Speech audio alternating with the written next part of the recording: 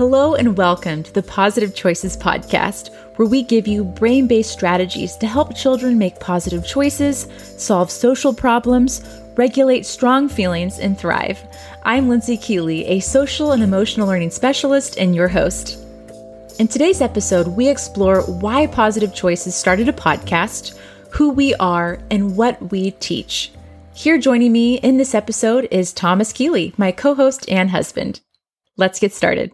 We're going to start with why. So why is Positive Choices coming out with a podcast here? We're making this podcast because we're really excited to provide effective and practical strategies to help both families and teachers and anyone else who tunes in to help children thrive. And we want to give practices every week that you can start to implement and that we hope impacts your life in a positive way.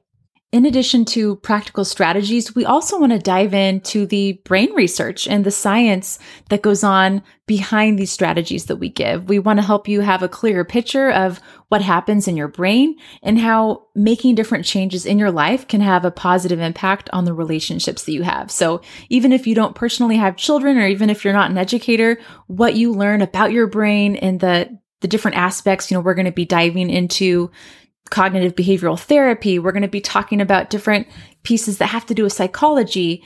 We're going to break it down and we're going to help you understand how it can impact the way that you live, parent, and teach.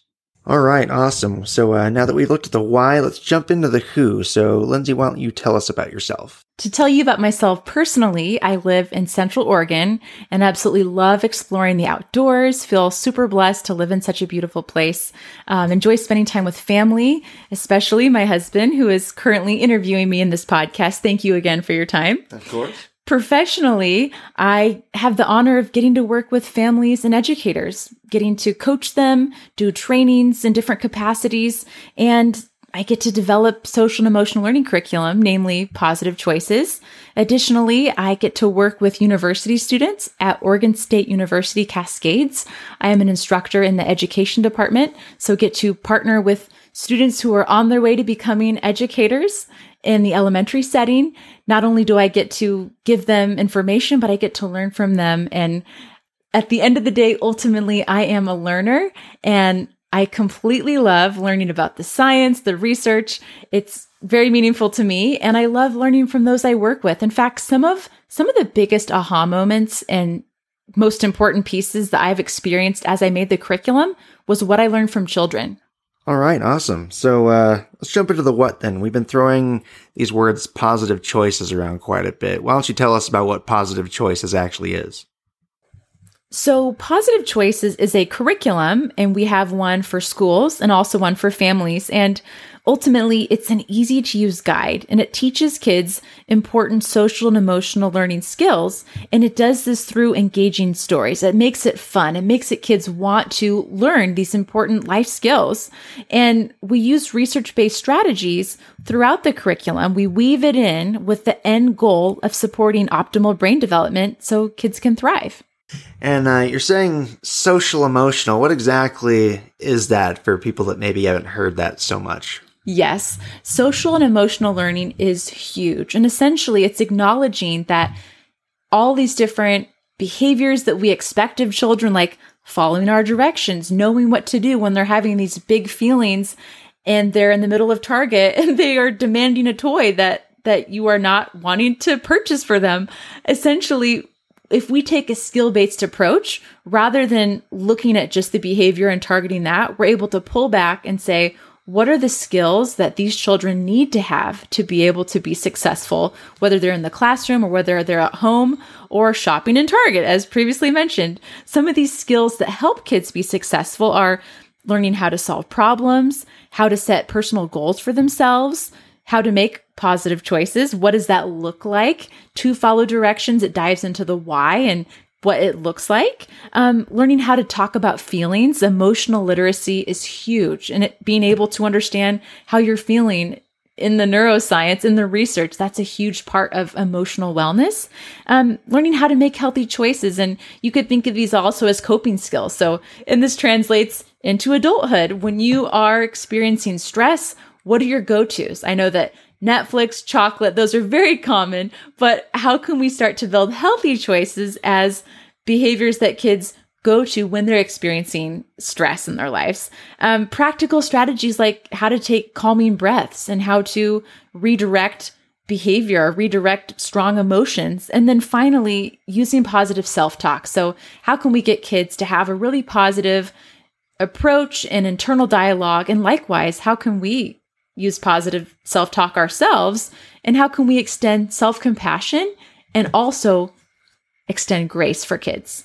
Okay, so instead of just looking at the here and now, getting compliance with, strategies that maybe they'll behave now in the moment, but not really being very helpful long term, you're teaching these kids skills, weaving it into their routine and their minds so that you're looking at long-term behavioral transformation. That is actually a great way of describing it. So, and we'll dive into this more deeply in a follow-up podcast, but there's the concept of compliance versus collaboration. And of course, we want our children to cooperate when we're giving them a direction, when we need them to get dressed and ready for the day, or Sure. as educators, when we need them to get into line so we can walk to lunch. Right. We need children to follow directions, but it's really powerful if we can teach skills and if we can help them collaborate with us, because when there's that collaboration piece, you get more investment from children. You help them become a critical thinker. They're understanding the why behind a direction or behind an expectation that you have. And like you mentioned, that's what's going to lead to the long-term behavioral change and the long-term wellness. And, we want children to be self-disciplined. What are children doing when we're not there? Right? So when we're not in the room as a teacher, when you have a substitute teacher, what are our children doing? And is there that intrinsic motivation? And again, this is another great topic we'll explore further, but Sure. Intrinsic motivation versus extrinsic. We're going to be talking about ways that you can foster intrinsic motivation, because quite honestly, that's praise versus punishment and rewards and consequences. These are all of these terms that we hear thrown around a lot. And we're going to be talking about ways that we can essentially form a really strong relationship with children and ultimately have relationship be our goal. So long story short, social and emotional learning equips kids with important skills, and ultimately it helps them develop a positive core sense of self, and it strengthens our relationship with them. That's awesome. That's the end goal.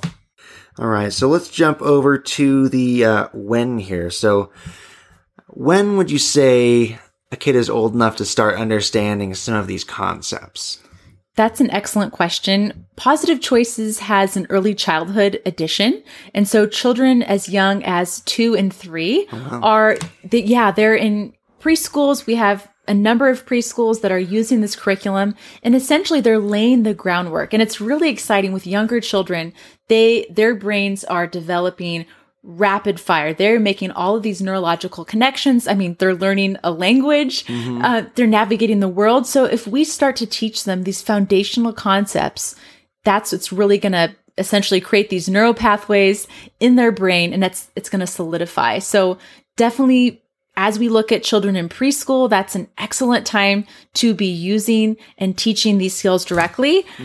But it's actually interesting, as parents, as teachers, before you even have children come into the classroom, as an educator, you would start to read the book and read the materials and the curriculum. That's what teachers do.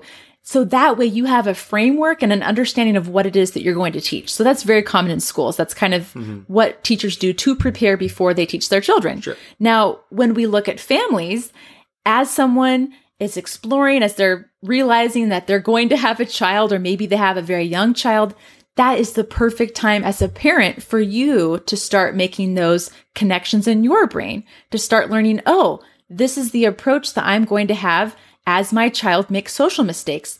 How do I respond to my child when they start telling me no? So sure, they might be a young child, they might be a baby right now, an infant, toddler.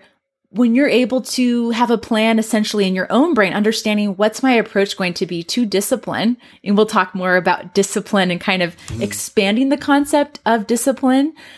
Societally, we look at discipline oftentimes as being equated with punishments, but we'll have a podcast that dives more into defining discipline as teaching. So being able to read this book, being able to listen to these podcasts, checking out our YouTube channel, as someone who wants to be a parent or has a really, really young child, this is going to start to impact the way that you orient yourself and the way that you set up your relationship with your child. So I think being able to dive into the research and understanding these concepts is important before you even embark on your parenting journey as a family.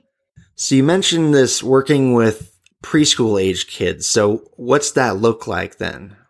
Exactly. It's really neat as we think about where children's brains are at. And as I mentioned, they are learning languages. They're learning, even younger, they're learning how to walk. They're navigating how to relate with peers and friendships. And so as you start to provide them with the language of, oh, you fell down, that really hurt. You scraped your knee. You feel sad. Ouch, that hurt your body when you did that. What that looks like when they're 1, 2 years old, you're just narrating for them. You're essentially, you're giving words to what's happening. You're helping them. Essentially, you're validating their internal experience. So they're experiencing anger or frustration. They can't have the toy that's within their reach. They can't throw the carrots or peas. They can't continue to play at recess when a child's in kindergarten or preschool, when playtime's over. You're saying, yeah, that was really frustrating to you. That's their internal experience. You have the boundary, and we're transitioning to this, and you still have the expectation there. So to go back to your question in regard to what does that look like, essentially it looks like teachers and families changing the way in which they narrate and orient themselves towards their children. And it's neat to see kids who start to pick up that language. I've coached a family and they had a 2-year-old who was all about saying the word, talking about neurons and the brain. And he really latched onto that. And we have kids in preschools that I've observed who are saying, I'm using my problem solving power. I'm using can we use share power? And now you see 2 kids who are sharing a block because in one of the chapters, it talks about how when you solve problems in different ways, your brain's so strong, it's like a superhero. So it's really neat to see, yes, in preschool, young children, you can see them start to use the language. And essentially, it kind of comes down to our estimation of what children and students can achieve. There's research in the educational setting that talks about a teacher's estimation of student achievement is one of the highest factors for children's academic success. So essentially, where a teacher believes a child can succeed, that's going to greatly impact the extent to which they succeed, academically at least. And so it's really helping us expand our understanding of, you know what, I'm going to start to talk about emotions. I'm going to talk about positive choices they can make. And let's take deep breaths. As you start to use this language, they're picking up on it. They're learning language. They're learning so many things. It's awesome to be able to leverage their brain development to help them learn really helpful things. All right. So you're giving them the language to be able to connect with emotions, and in doing so, helping them develop that emotional intelligence then, if you will, and being able to understand their own emotions and thoughts and being able to express them in a way that's accurate. I mean, a lot of adults can't even do that. Exactly. And it's neat because, I mean, you might see young children who are 2, 3, and they are absorbing it and they're learning, and maybe they're not expressing it verbally, all those words. And then, like I mentioned, you might have a 2-year-old who's super fascinated about the brain, and they are often running with their verbal expressive language. And so children absorb it. You see it demonstrated in terms of their knowledge of the content and the information in different ways. But essentially you're coming at a very important time in their development to give them important tools and concepts to help them throughout their life. All right. So let's talk about older children. How does this apply to them?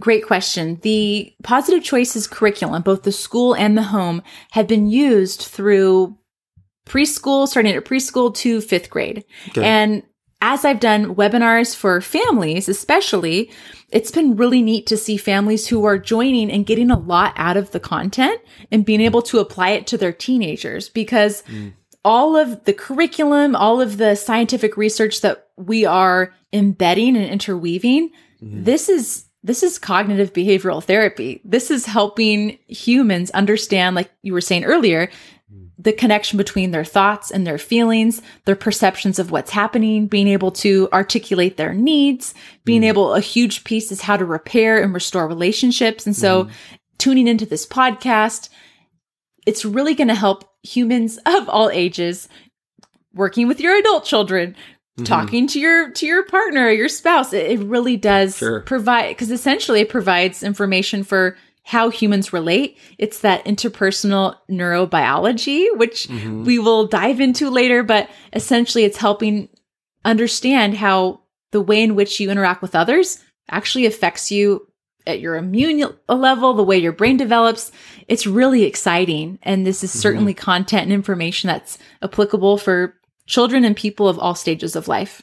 All right. Well, this has been a great flyby of the podcasts to come. We're looking forward to diving into more concepts later on and taking a peek behind the curtain, so to speak, at the studies and neuroscience that have informed this curriculum.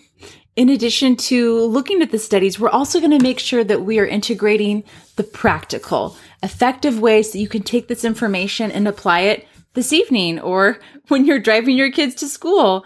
As a teacher, how are you going to use this information in your classroom tomorrow as you're doing a math lesson? So we're definitely going to make it practical and applicable for everyday life. All right. And I know we have some fun stories to look forward to coming from Lindsay about using the curriculum in her kindergarten classroom. Classic stories that definitely will make you chuckle and also that are insightful. Oh, they're very insightful anecdotes for sure. Well, we want to thank you for joining us today and listening to this episode of the Positive Choices podcast.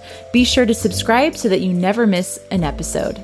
Make sure to join us next week as we explore what we call the 3 C's: connecting, calming, and collaborating. We hope that you have a wonderful week, and we'll talk with you soon.